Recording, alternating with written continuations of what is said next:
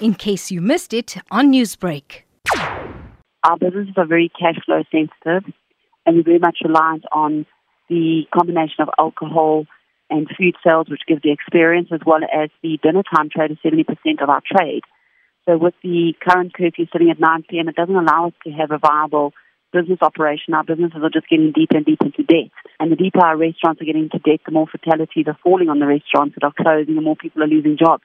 And we've highlighted this to government for the last 15, 16 months. And, the numbers are down. They have a responsibility to play their part. Wendy, you mentioned that you have been in interactions with government, with the Minister of Tourism. What has been the response from them? We don't get engaged. We are not an industry that is respected. I don't think that there's a regard given for the industry for the amount of jobs we create. One of the things that I always look back in the time that I've been serving the industry is that we're always an industry that's at the forefront to create jobs. So when employment needs to be created, they are always knocking on the restaurant industry's door to say, please, we need jobs created to allow people to work. But yet they're not looking at any way to sustain those skill sets that we've worked so hard to build, or to keep people employed, or to give people a quality of life, or to allow them to put food on their tables. We are South Africans. We work in hospitality. We are entitled to earn a living. Many of these beautiful people that are on unpaid layoff have also elevated their lifestyle and their lifestyle profile to be able to buy a car or a motorbike, or to buy white goods, or to be able to put their kids through private education.